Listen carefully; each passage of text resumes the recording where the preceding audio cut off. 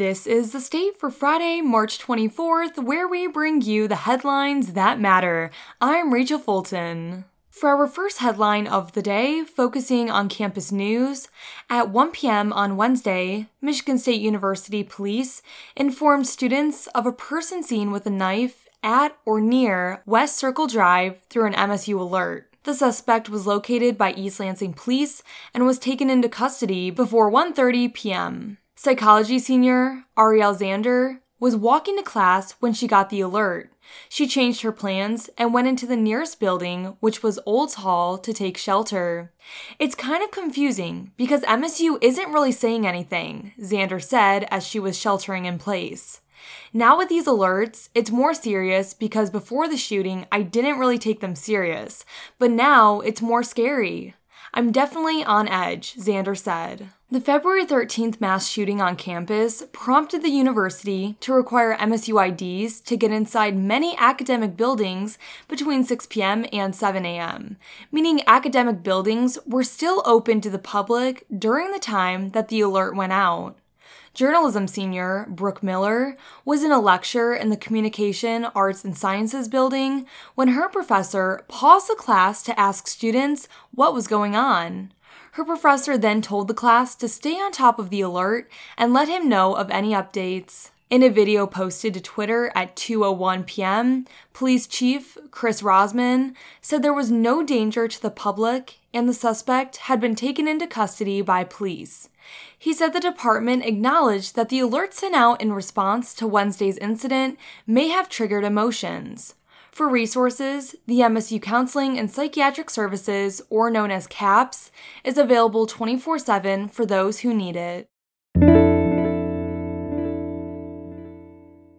For our second headline, focusing on Michigan State hockey, since the transfer portal opened on Monday, Michigan State hockey has already snagged a few promising additions to its roster, the latest being sophomore forward Red Savage from Miami, Ohio.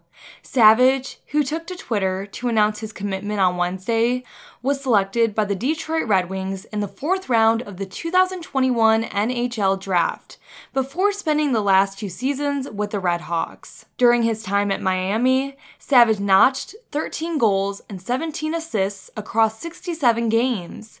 MSU head hockey coach Adam Nightingale coached Savage at the USN TDP during the 2020-21 season.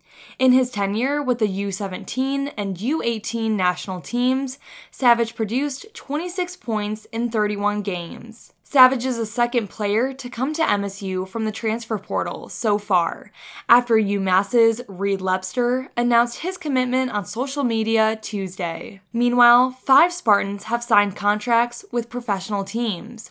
4 others entered the transfer portal on Monday, including sophomore forward Jesse Tucker, who found his new home with Clarkson.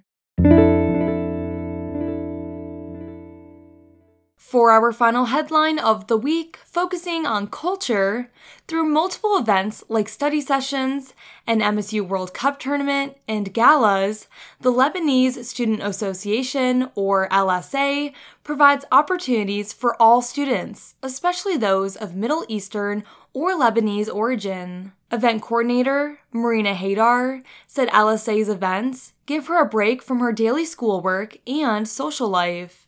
LSA is predominantly active on its Instagram with event information, e-board updates, and more. To end our last episode of the week, here are a few announcements. Today's weather forecast is predicting cloudy skies early and then partly cloudy in the afternoon with a high of 48 and a low of 35. For the weekend, it looks like it will be mixes of rain and sun with higher 40s. Next, here is the MSU home athletic lineup for the weekend. Starting off tonight, baseball will go up against Purdue at 4:05 p.m. at McLean Stadium. They will also play Purdue at home Saturday at 3:35 p.m.